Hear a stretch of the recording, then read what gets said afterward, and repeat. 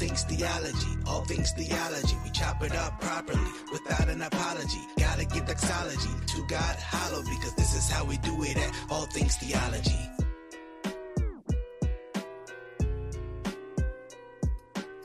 Yo, yo, yo, grace and peace, grace and peace. Welcome back to an episode of All Things Theology, where I'm your host, K-Dub. And today, we're going to talk about Steven Furtick. I hear he's a fan favorite of you guys. But before we do that, make sure you like this video, subscribe to the channel, and as always, click the notification bell so you can be aware when I drop content. Yes, ladies and gentlemen, we're going to be talking about Steven Furtick. But before we do that, a word from our sponsor. This episode is brought to you by Trisha Ramos Real Estate. Is a move in your near future?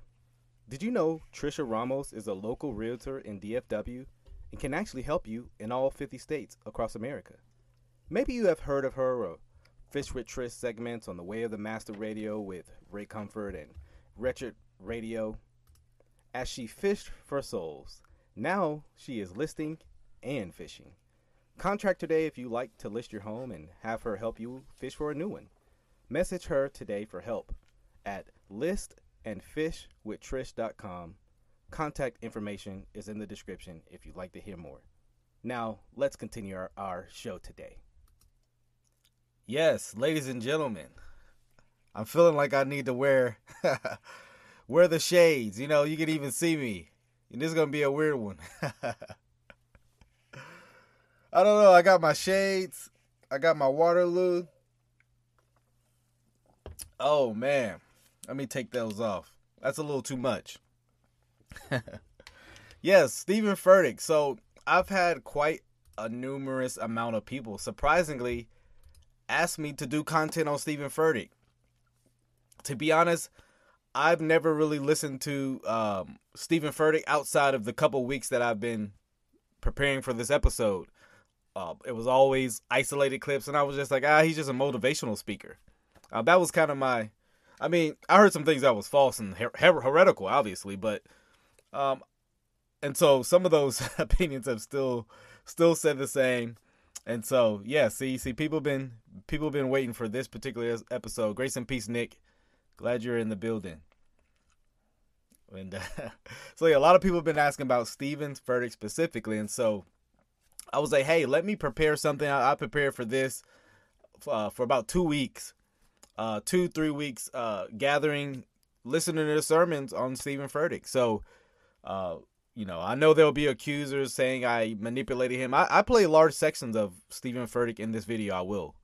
I do my best, as always, to keep people in context and not to take them out of context. I don't want to slander them because I don't like being slandered. So I try to, even with people I don't agree with, keep them in context. So yes, guys, just FYI, some of the things you guys will hear will be heretical and outright blasphemous.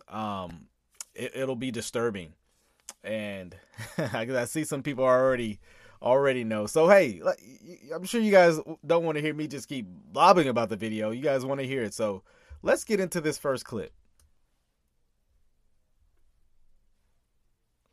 And as always, this is fair use. Because love will take you way further than the law ever could. I'll prove it to you. Let's say... Okay, so he's going to prove how love will take you farther than the law. Okay, so let's hear his absolute definite proof of how love will take you further than the law. And I can only assume he's talking about God's law. So let's look into that. Your child is in a horrible accident. Let's say they bust their head wide open on the monkey bars. And they fall off the monkey bars. And monkey bars are like 30 feet high. I'm making this an extreme example. And they fall down and they bust their head wide open. And you scoop them up and put them in the car to get them to the emergency room.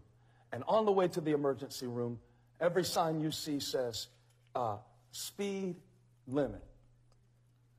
How much attention do you pay to the numbers beneath the speed limit in that moment?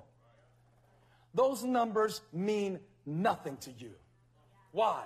Because somebody that you love is in trouble. And in that moment, any parent will break the law for the sake of love. Any human parent will break the law for the sake of love. And what will really turn your heart to God is not when you hear his laws, which were given for our good, by the way, but they were powerless because there wasn't enough leverage in our action to keep the law. So what God did when he sent his son, and this is why we get excited in church, and this is why tears fill our eyes when we think about Jesus, and this is why the gospel is still good news in the world today, because God broke the law for love. This is why the gospel is still good news, because God broke the law for love. God broke the law for love. I want to go for. Think about that for a second, right? Broke. I'm thinking of a synonym. He violated. He sinned. This is what Stephen Furtick just said. Now, I'm sure if you pressed him, he would say, "Okay, it's not what I meant to say." Well, you better be clear when this is why you shouldn't start with human analogies, because right, he initially started off this clip saying, "I'm going to prove this," right? And what does he do? He immediately goes to a human analogy. And his analogy ends up, saying God violated laws to save you, to rescue you. If the analogy still fits with, what God did for us. No, God did not break his law for us. If God broke his law for us, God would not be God, which is an impossibility, right? God can not cease to be God. A few verses on that. James 1:17. For every good gift, every good gift and every perfect gift is from above, coming down from the Father of lights, with whom there is no variation or shadow due to change. God cannot change. If God sinned, he would change, obviously. So God cannot change. Yes. Habakkuk 1:13. You are purer eyes than to see evil and cannot look at wrong. God can't even look at wrong, let alone break his law, break his own laws that he gave. So, someone said unqualified. Well, yes, Johnny Mac also said the same thing, and Stephen Furtick took light at it and wrote a book, sold, made money off the being unqualified. He actually takes pride in that, which is not a good thing. You don't want to be an unqualified pastor.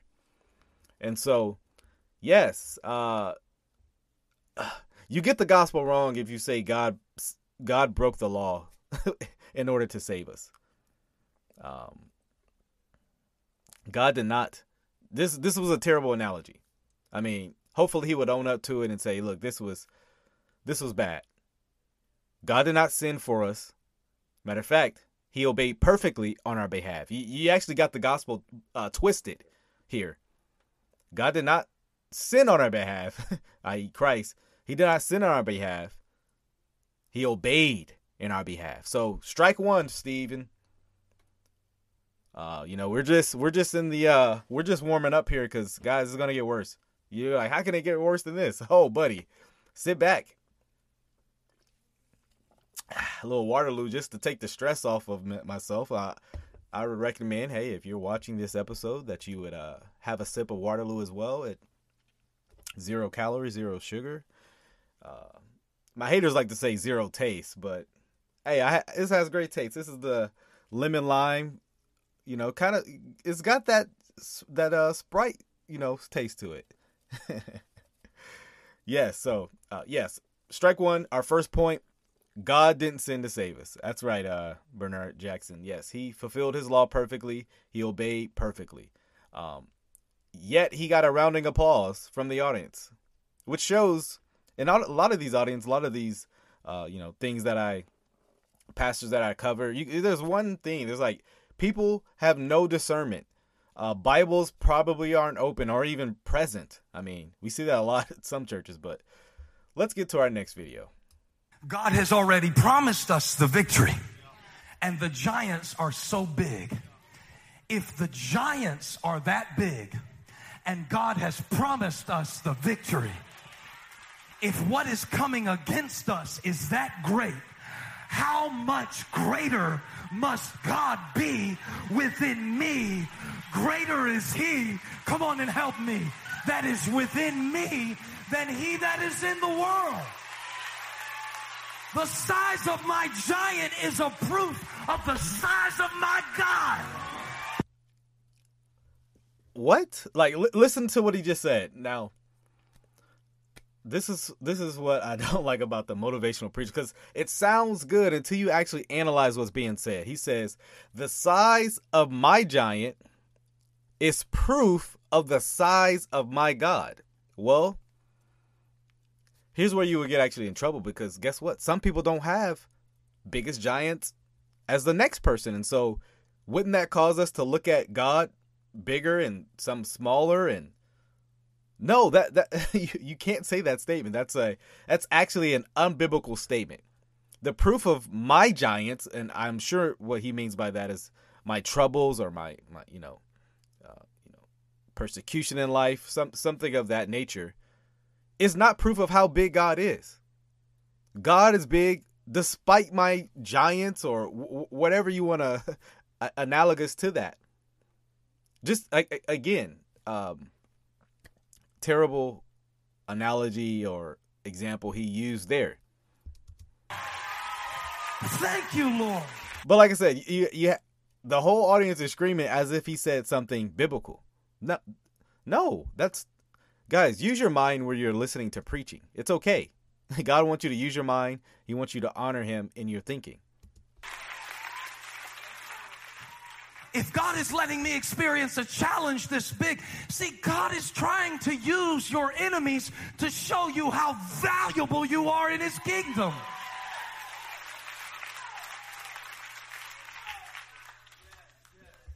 The level you will settle on is the level that you see yourself. And it makes me so sad to think of how many times that you and I have gone to the wrong mirrors. And so we see a grasshopper when we're really a giant.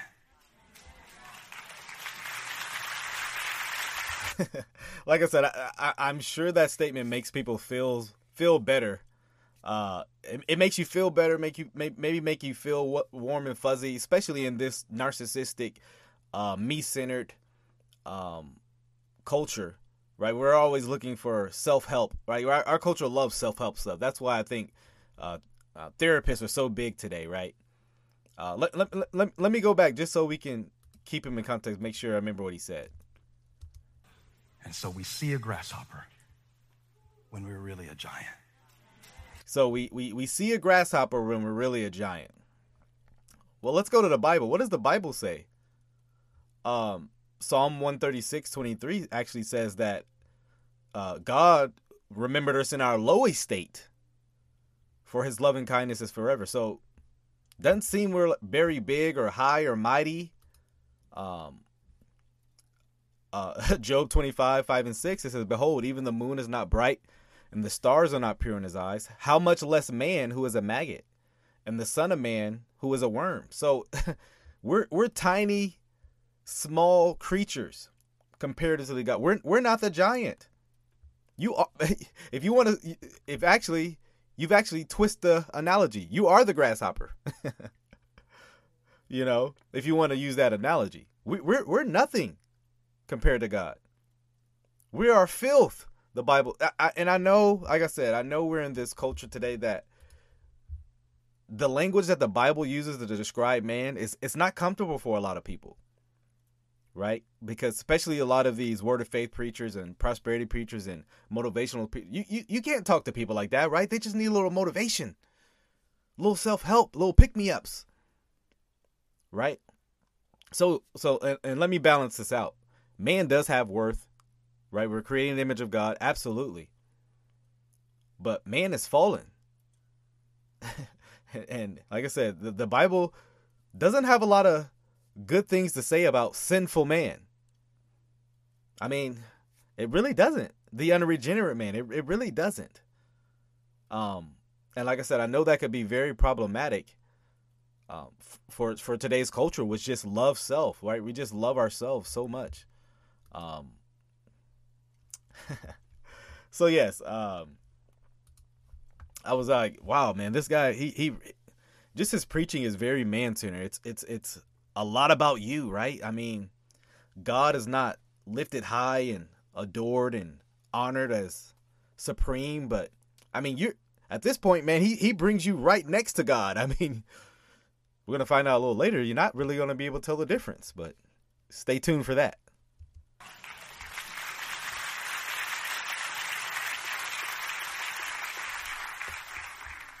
When we see a failure, when really it was a lesson. When we see what's missing, because we can only see through the filter of our fear.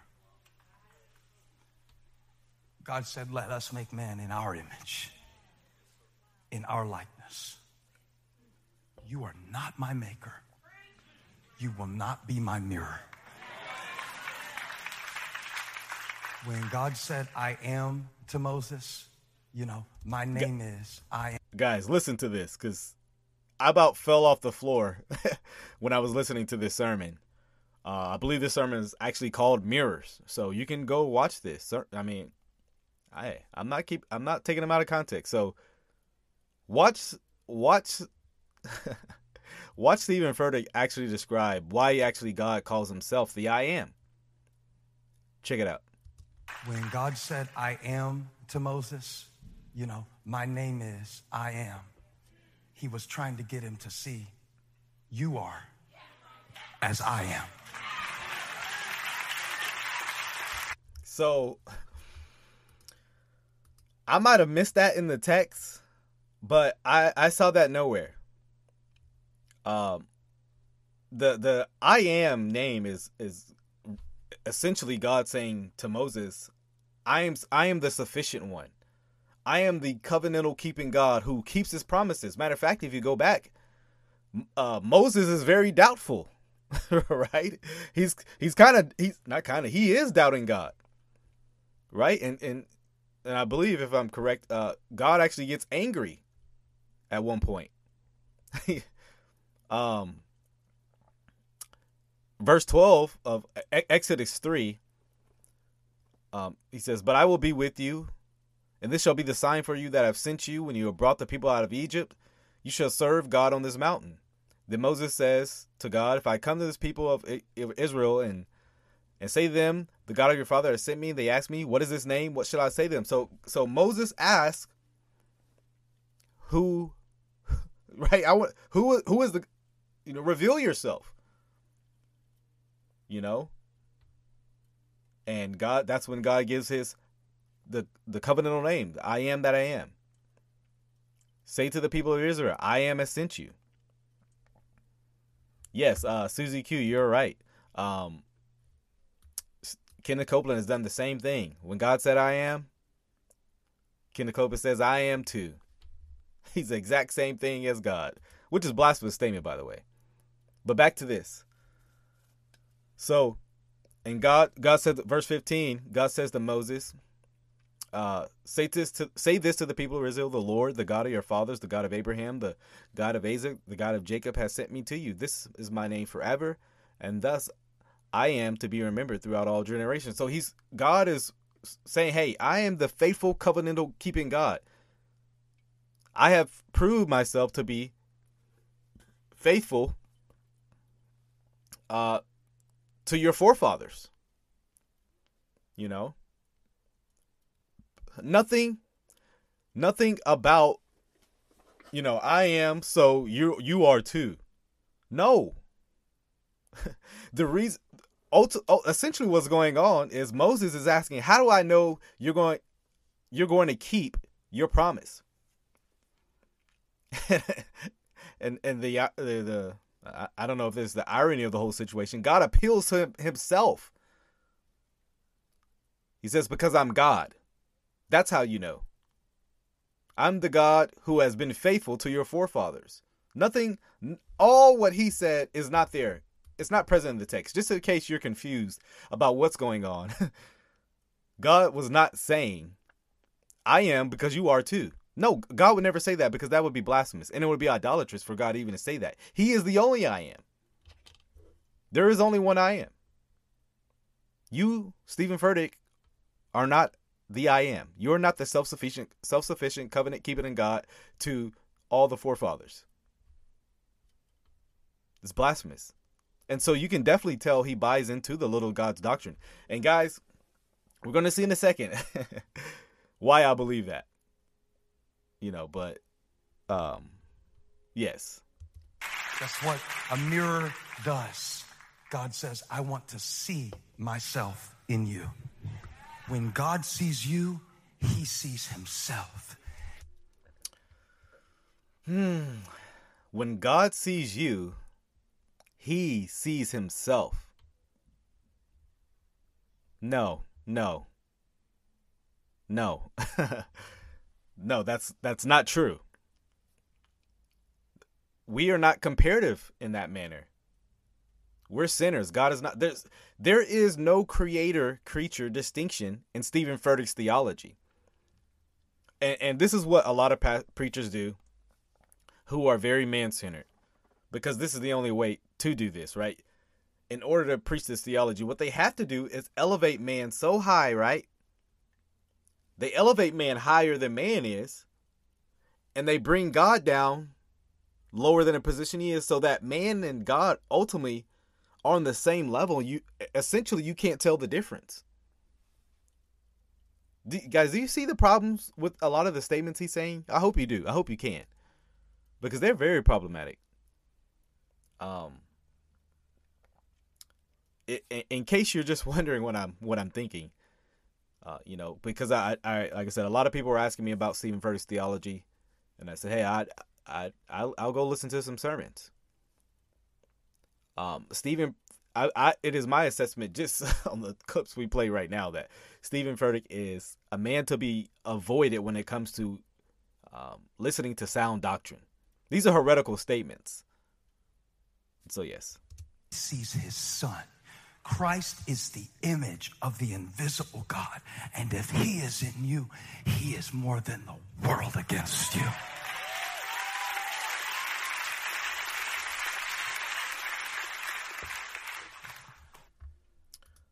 All right, so far we've heard God broke the law for love, and we've heard that we are the I am, essentially. That's why God revealed his covenantal name, essentially. He is, we are, same thing, right? Well, this clip will probably see a comment. Someone grab the mic. Absolutely. This video will actually be the most disturbing, but I'm going to defend Stephen Furtick. But then I'm going to show that he's still wrong. So let's check this out. That goes for your struggles. See, I think Jacob, his name means supplanter, but his new name, Israel, is almost just as bad. It means struggles with God. So he's trying to get him to see, you've never been fighting with Laban. You've never been fighting with Esau. The fight that you have to win for your life has not been with them. It's always been in you. Now, I don't know where he got that application, because when he defined it, he got it right. We're talking about Israel struggling with God. But then he turned around and say, well, it's talking about struggling, this inner struggle. Well, no, that's not what Israel means. And then I was like, well, maybe he's talking about Jacob. So I looked it up. Jacob means, literally means heel. Let me read. It means one who follows on another heels, supplanter, and it's clearly referencing his brother Esau. So let me explain this, because a lot of times in our modern context, we're used to someone being named right at birth, but oftentimes in ancient, they would get their. It was not uncommon for them to have their name after birth, like sometime afterward. That's if you follow the biblical name, it usually has to do with some significant event in their lifetime. And so No, it has nothing to do with this struggle inside of us. I get he's trying to make this point, but that's not what the text is meaning. And if you actually stick to the biblical text, it's actually a greater example, right? Because it's one who follows on another heels, this supplanter. Some have talked about how this also talks of his name actually can mean something to the extent of him being selfish and cunning and deceptive. And God chooses that, right? The second born to actually have preeminence. If you read Genesis 43 and things like that, he gets the double portion of the blessing. And, you just read through the Genesis account, you can see that. And so it has nothing to do with what he's talking about. That's the whole point. It's like, where you? I have no clue where he's going in the text and deriving this from, because it just doesn't make any sense. And like I said, you can be lost just listening to Stephen Furtick's sermons, trying to figure out what he's talking about, because he'll just go somewhere, you'll fall in love, okay, good, and just off the cliff somewhere, just as fast as he was on. Because if you believe it's in you, there's nothing anybody can put on you that can cancel what I put in you. Before you were born, I appointed you a prophet to the nations. Like I said, he's a motivational speaker. He'll get you rowdy, right? Like obviously this doesn't motivate me, right? Because it's heresy, but he has that charisma, of a motivational preacher, right? So I get it. People just riled up, they're clapping, aren't really listening to what's being said. Because if they did, they'd be like, if they were following along in their Bibles like you should be in sermons, you'd be like, okay, struggles with God. Okay, struggles with Esau. Where did you get the inner struggle with? Like, where's that coming from? Sir, I'm lost. I don't know what you're talking about. So I'm not going to clap. It's always been in you. Yes, as Crystal Davis says, you. Yes, he's a major. He majors in this, talking about you all the time. I can guarantee this. Someone should probably count you versus God. Always been in you. That teaching gift has always been in you. You just had to get past what you would put on yourself. The idea that I'm not a preacher, I'm just a little girl, I don't have anything to say. That was always in you. It was in you when you were sitting at Life Action Revival. Listen. This statement is just in passing, but you kind of see what he believes about women pastors just in this right here. He's, yes, you can see what he believes about women pastors just right here. I'll let that stand alone, but we'll keep it moving. To Steve Canfield 6 nights a week, and God was filling you with His word. It just took the right rain to bring the seed out of the soil for what God put in you when you were just a little girl. It's always been in you. And there's nobody that can leave my life that can keep God from keeping His covenant with me. I'm not in covenant with a person. I'm not in covenant with a political party. I'm in covenant with God Almighty. I am God Almighty. Get that off you. That's not your... Did you guys hear that? Did you hear that? I don't think some of y'all might have tuned out. You might have, got distracted, check the Facebook comment right quick. I get it. That's fine. But let me play that back. Just in case you weren't fully listening. And hopefully now you have your full attentive mind on the video right now. Check it out. I'm not in covenant with a political party. I'm in covenant with God Almighty. I am God Almighty. Right. He says, I'm not in, I'm not in covenant with a political party. I'm in covenant with God Almighty, right? That's fine. Then he says, I am God Almighty. So I don't know, maybe his Moses in the burning bush statement makes more sense now, given, right? He says, You know, when God says I am, we are, I are as well. It makes more sense. But here's now, let me defend him for a second, because here's what I actually think happened. Now, don't get worried. Don't worry. We'll still critique him.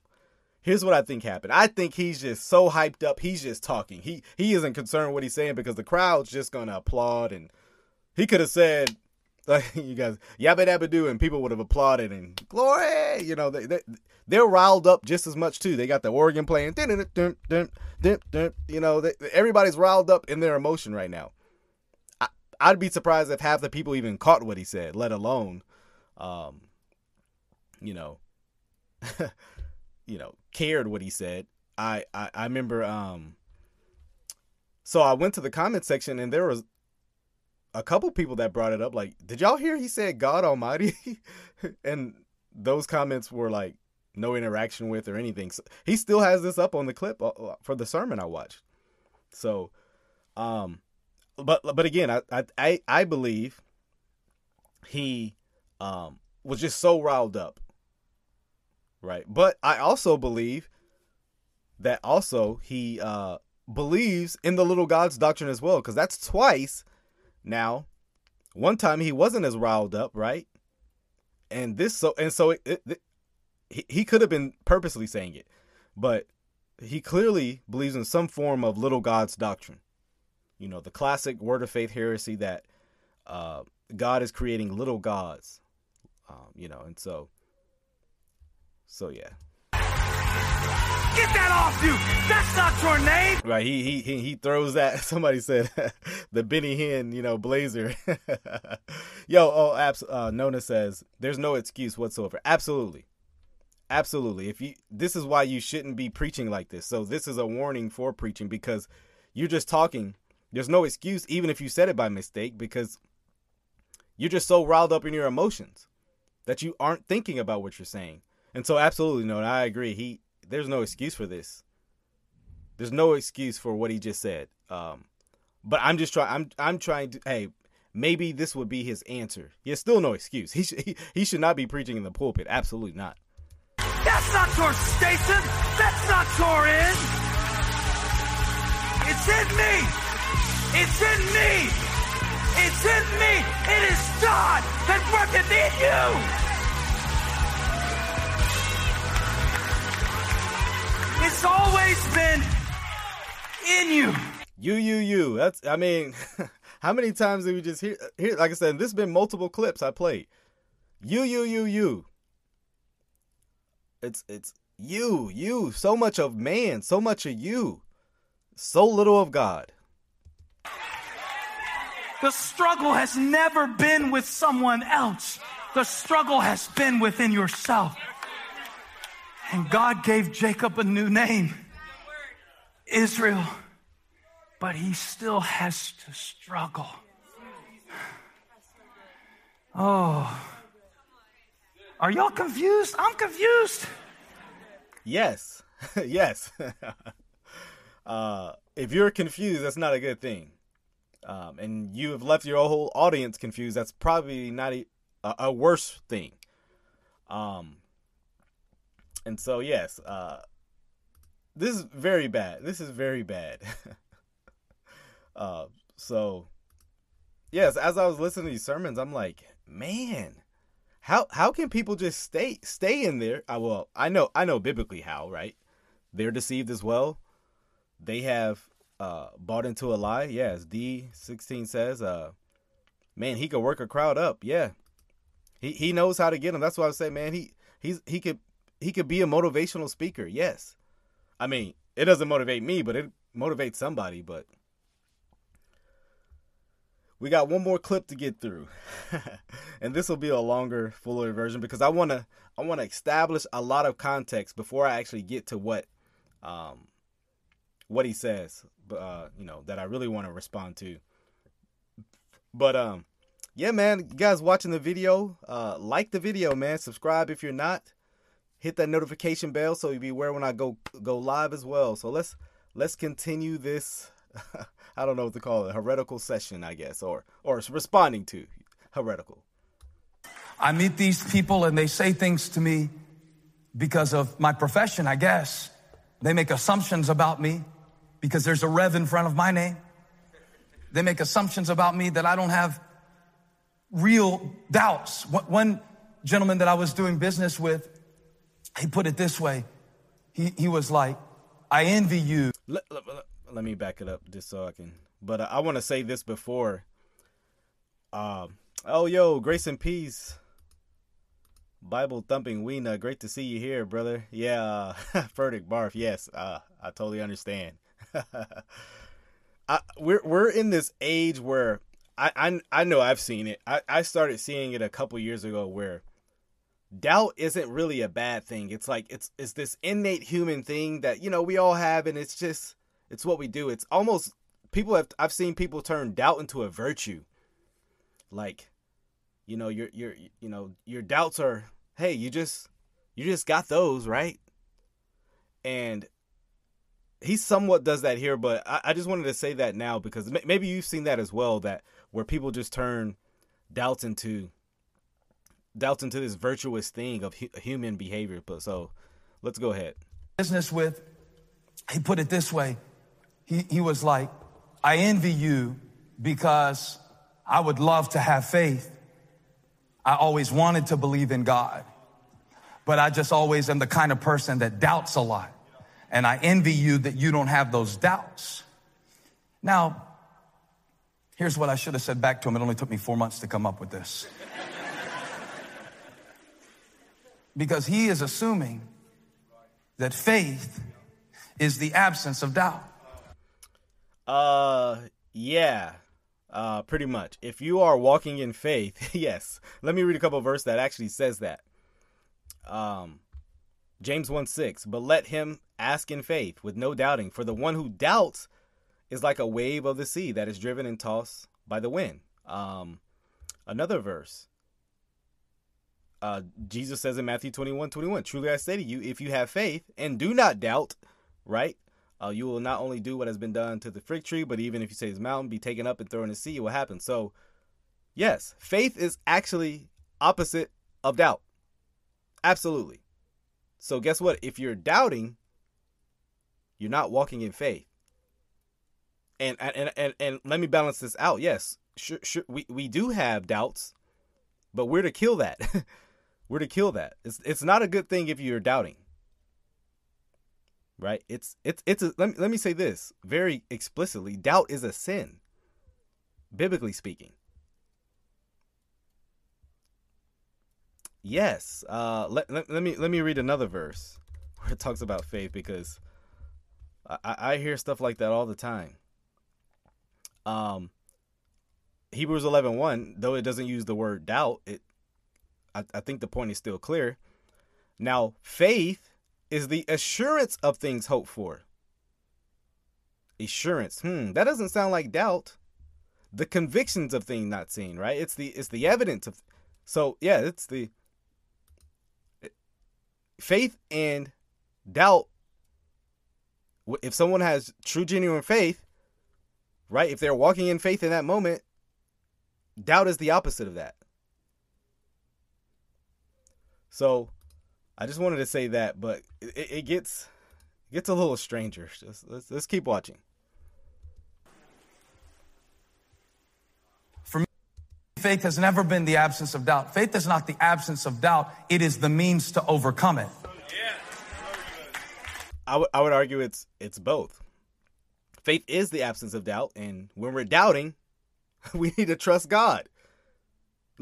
I would be curious, Stephen Furtick. Can you trust God simultaneously doubting him? I'm genuinely curious. For those who would even disagree, can you trust God can save you from your sins simultaneously doubting it? I don't know how he can say that. You know. Now, I'll say this. Let me balance it out. There are things we in our human flesh may struggle to believe, but doubting is, hey, I'm not really sure this is true. And let me say this, doubt will lead you fast path to liberalism. Do you hear what I'm saying? Because we get in church and we just all go into this Walking Dead willing suspension of disbelief. And we just believe things that have no impact on our everyday life, just like we're binge watching Netflix. Like, I'm just going to watch this for a little while and hear this little comforting word. But then we go out into the world and we doubt the stuff, but we can't say we doubt the stuff because doubt is bad, because isn't doubt bad? Yes, it is bad. If you're doubting, you need to get out of that state of doubt. Just like every other sin you're being sanctified from. Yeah, kill it. But it's like, Stephen, don't you believe doubt is bad? That's why I say, man, people talk about doubt like it's a virtue. You know? One time I even had a campus pastor who was giving an invitation like we will give in a moment for people who want to place their faith in Christ. Let me say this, because this example is going to involve the sinner's prayer, and I'm not a big fan of that. Hey, repent and believe. You don't have to walk an aisle and do all that. You know, it's not about accepting Jesus into your heart. The Bible says that nowhere. Repent and believe. But okay, we'll deal with that for now. We do it at our church. We have people repeat a prayer. It's just a means of allowing them to express their heart to God so that they can have a moment that they look back on and say, I placed my trust in Christ. And to me, that prayer is a very sacred moment. It's not a time for people to get their purse and get out and beat the parking. And it's not a time for someone who's preaching to start sharing their opinions. That is a time to present the gospel and get out of the way, because only... Kind of like he does in every sermon. I found that statement so ironic. You know, he's like, this isn't a time for preaching your opinions, but that's literally all your sermons. I mean, but I'll let you continue. God can save a person.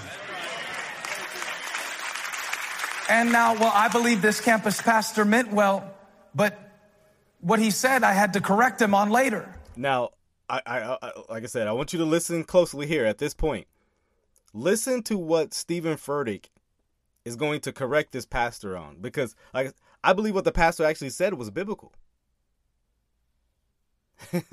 But watch what Steven Furtick corrects this pastor on. And I'm not a mean guy, and I make mistakes up here too. But to me, he made a really big mistake when he was praying the prayer, because he was inviting the people to pray. And he said, if you want to give your heart to Christ today and know for sure that you have a relationship with him, pray this. You know, Lord Jesus, I believe that I'm a sinner in need of a savior. And I believe, without a doubt, that's the part he should have left out. So he shouldn't have said, I believe without a doubt. Would you have been more comfortable with him saying, I believe with some doubts? I believe Jesus is Lord, but I don't know if he raised from the dead. I don't, man, this is, like I said, this is, but like I said, there's something specifically why I played this. I played all this for context, but this is a reason why I'm getting to this point. I believe without a doubt that Jesus Christ, the Son of God and the Savior of the world, today I give you my life. All of it was good. All of it was appropriate. And there is no other way to be saved but to confess with your mouth Jesus is Lord, believe in your heart God raised him from the dead. You shall be saved. But I got some doubts. I don't know. According to Steven Furtick, hey, it's okay. Hey, just doubt it all. I believe it and I doubt it all. With that one parenthetical insert, without a doubt, I told him never again, when you stand in the pulpit at Elevation, do I want you to put people in a position where you're telling them to pray something that they can't honestly pray. I don't know about you guys, but I prayed. if Lord, essentially, I believe every Christian wants to be sinless. The desire is there, right? But while we're still in the flesh, we won't be able to do it. So apparently we can't pray that, right? Because, hey, I didn't know the standard was if you can't do it, then you shouldn't pray for it. you know. As a matter of fact, don't put them in a position to pray something that you can't honestly pray. Because there is not one of you in the room, even with tabs in your pink Bible, that can honestly say, without a doubt, not a one of you. And if you can, hang on, you hadn't had teenagers yet. Somebody to my backside, back me up on this.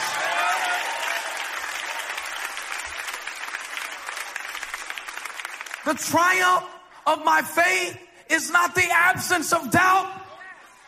The triumph of my faith is the ability for the light to shine in the deepest, darkest recesses of my heart. I got doubts, but I trust him anyway. So my faith can say, even though I walk through the valley of the shadow of death and the shadow of doubt and the shadow of dysfunction, I will fear no evil. It's not that I don't go through valleys. I don't die there. Even though I walk through the valley of the shadow of death. This is Christmas preaching, people. Even though throw us in the fire, our God is able to deliver us. But even if he doesn't, we will not bow our knee to you, O King Nebuchadnezzar. I know Lazarus is dead, but if Jesus is on the scene, every dead end is a destiny waiting to begin, even now. Like I said, all this sounds good, but apparently we can just doubt it all. I mean, okay, but he's gonna say something that really bothered me, but we'll give it. We'll let it play right here.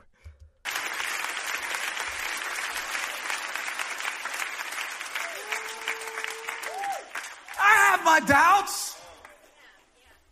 I don't believe this because I don't doubt it. If you don't doubt it, you're not reading it. That statement really bothered me. That statement really bothered me so much. He said, if you're not if you're not reading your Bible, or if you're not doubting the Bible, you're not really reading it. I would argue the other way. If you're reading your Bible, if you're struggling with doubt, you need to read your Bible, commune with God. That statement really irked me. I mean, I was just like, are you serious? You're literally giving a license for your people, your sheep, your flock, who are really deceived anyway, to doubt. So when they're doubting, man, did Jesus raise from the dead? Well, my pastor told me it was okay to doubt. Matter of fact, I'm reading the Bible and I'm doubting all this stuff. I've heard atheists say that kind of stuff. Yes. You don't really believe God unless you doubt his word and promises. What? Oh, I gotta get Westbrook to say that. What? Bro, what are you talking about, man? What? Huh? The person who's truly more spiritual, truly believing, is the person doubting it all? Like I said, that bothered me so much. And they're still worse.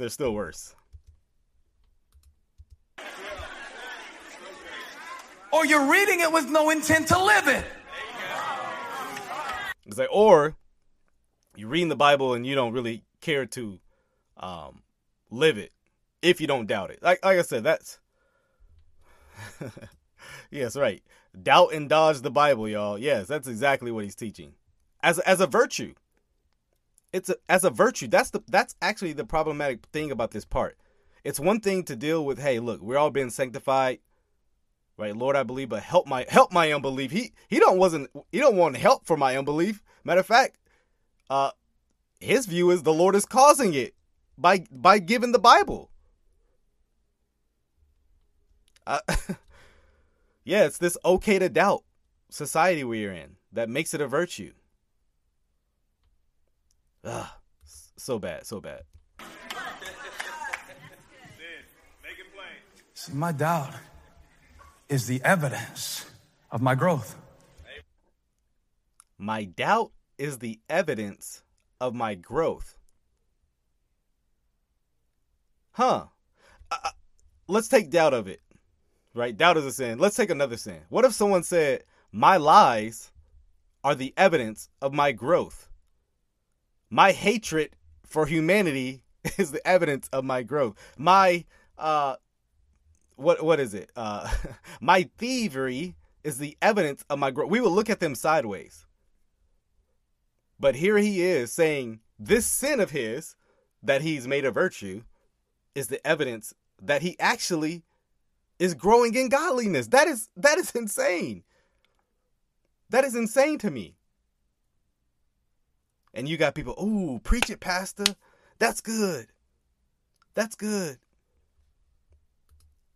Yeah, sounds very emergent. And we're going to see actually where he gets his influences to me. Yeah, so what in the Andy Stanley? Yes. Yeah, at least Andy Stanley's trying to unhitch from the old. I mean, Stephen Furtick saying doubt it all, I guess. I mean, he doesn't tell us what specifically, but all of it is subject to doubt. The closer I get, the more questions I have. Yeah, but having questions isn't doubting. That's not the same thing. I got a lot of questions, but I'm not doubting God on what he's revealed. What he's revealed, by God's grace, by faith, I accept those things. And if I don't, I'm the problem, and I need to correct that. Not coddle my doubt. Not make it a virtue. Like I said, this is actually a very problematic hermeneutic he has. Where, I mean, just imagine someone listening to the crowd say, well, I thought that was a sin. Oh, wow, this sin is okay. Okay, that's his sin. What about the sin I'm struggling with? And there they go in just full apostasy in some sin, right? Just because, hey. And Abby is already doing the thing that we all do at some point in our life if we try to be religious, where she's going, well, she said the other day, where did God come from? And I'm like, you're 6. Can he just have always been there at age 6? Do we really have to start this now? But that was about the same time I did it. And she said it so funny. It was like she had me on a witness stand or something. She said, she was waiting for me to get home from work because she asked Holly, and Holly said, you're going to ask your dad about that. He'll be home in a couple hours. And she said, Abby's got a question for you. And Abby said, where did God come from? And who made him? And don't just say he's always been there. And I'm going, already? Yeah, already. This is the first gift of mystery that heaven is giving to my daughter.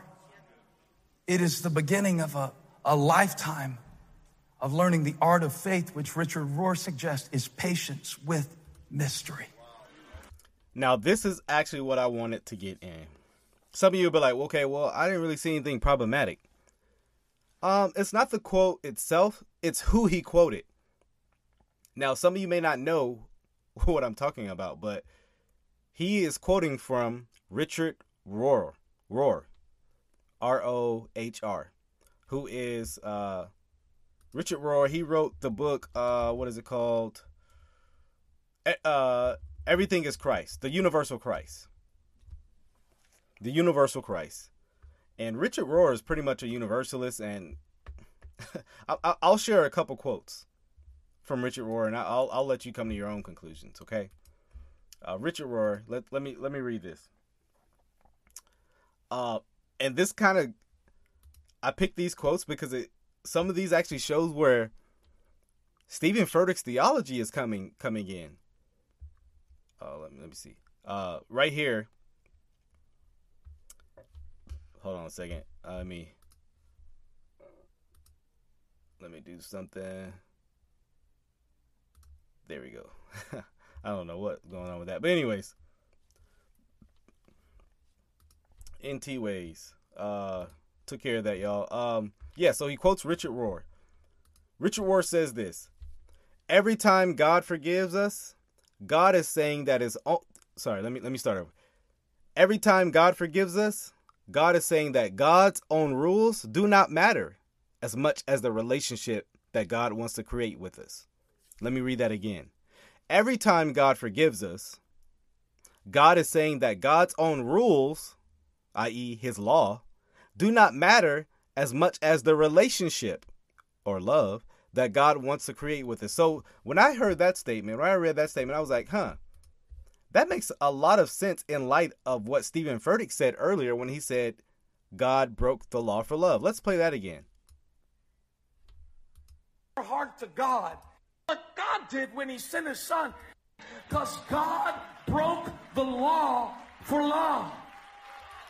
Right? God broke the law for love, right? Doesn't that statement sound very similar to what Richard Rohr is saying is God's own rules don't matter as much as the relationship. Very problematic, right? Very problematic. What about this? What is Richard Rohr's view of the atonement?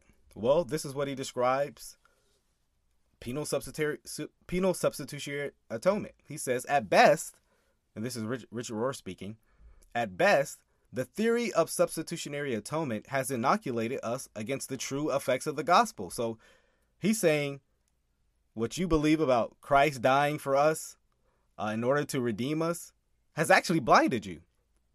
So he says it's inoculated us against the true effects of the gospel, causing us to largely thank Jesus instead of honestly imitating him.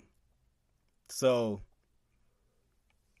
so we shouldn't be largely thanking Jesus. We should just imitate him. Okay, but listen, he says at worst, he's speaking about the penal substitutionary atonement. He says at worst, it led us to see God as a cold, brutal figure who demands active violence before God can love his own creation.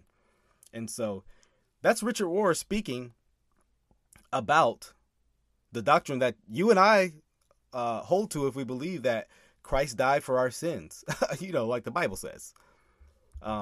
Very bad, right? Very bad. But these are the people this is one of the people that is influencing Stephen Furtick's theology. So this is something to consider, something to think about. So yes, Montana Viking, I am in full agreement with what Spurgeon said. The heart of the gospel is the word substitutionary. Yes, absolutely. One more quote from Richard Rohr. And this is on the theology of the resurrection. And what does resurrection mean to Richard Rohr? He says the general principle of all reality, resurrection is another word for change. And so it's like, okay. I mean, but okay, let's go on to see what he means. He says, if a video camera had been placed in front of the tomb of Jesus, it wouldn't have filmed the lone man emerging from the grave, but something like beams of light extending in all directions. So a clear denial of the bodily resurrection of Jesus Christ. He denies. And so when he speaks of resurrection, he speaks of just change, some kind of change, some metamorphosis, some evolution, not death to life. That's not in Richard Rohr's thinking when he thinks about resurrection. So fundamentally, he has no gospel, right? You deny the resurrection, you have no gospel. But it's quite funny. A couple pages before that quote, he says, "I'm quite conservative and orthodox by most standards on this important issue." Speaking about Jesus' resurrection. Well, the standard isn't most people's thinking of the resurrection. Is actually what the Bible describes, Richard Rohr. And so I go into the theology of Richard Rohr. And wait, before I go to that, you can see how people can change the meaning of words. Me and a brother recently were talking about that, changing words too. Like the Mormons do that. They talk about resurrection and all these things, and you think you're talking about the same thing until 20 minutes down the line, it's like, I don't think we're talking about the same thing, and it's absolutely. Define your terms. And so, obviously, I would not agree with his definition of resurrection, but absolutely, bottom line, Dad, if Christ has not been raised, your faith is in vain. 1 Corinthians 15, absolutely. We have no hope if there's no resurrection, bodily, not some kind of evolution metamorphosis process, not just a change. And so, yeah, so it seems that Stephen Furtick might be influenced a lot by Richard Rohr, and if so, man, he's going down a more dangerous route than he is already. He's already in a dangerous place, but more dangerous. I don't know. I hope he's not going down a liberal down that slope, because then he'll be denying script. I mean, he already is denying scripture. So I mean, I don't know. But I wanted to do this video because, like I said, people were reaching out to me saying, "Hey, man, I would love to hear your thoughts on Stephen Furtick. You know, hey, there some members are playing him at my church. People are reading his books at my church. I don't really know much about him. Hey, can you do some videos?" And so, hey, I was like, hey, I think that'd be helpful. Took a couple weeks to do it, and so, hey, I hope this video was helpful. Hopefully people will watch it. Hey, man, send it to people who you know that watch Stephen Furtick, because I don't want this. Obviously, by God's grace and as much as we can, people should be able to watch this video and say, yeah, that's heretical. I mean, he called himself a god. He said God violated his own law. Yeah, literally called himself God Almighty.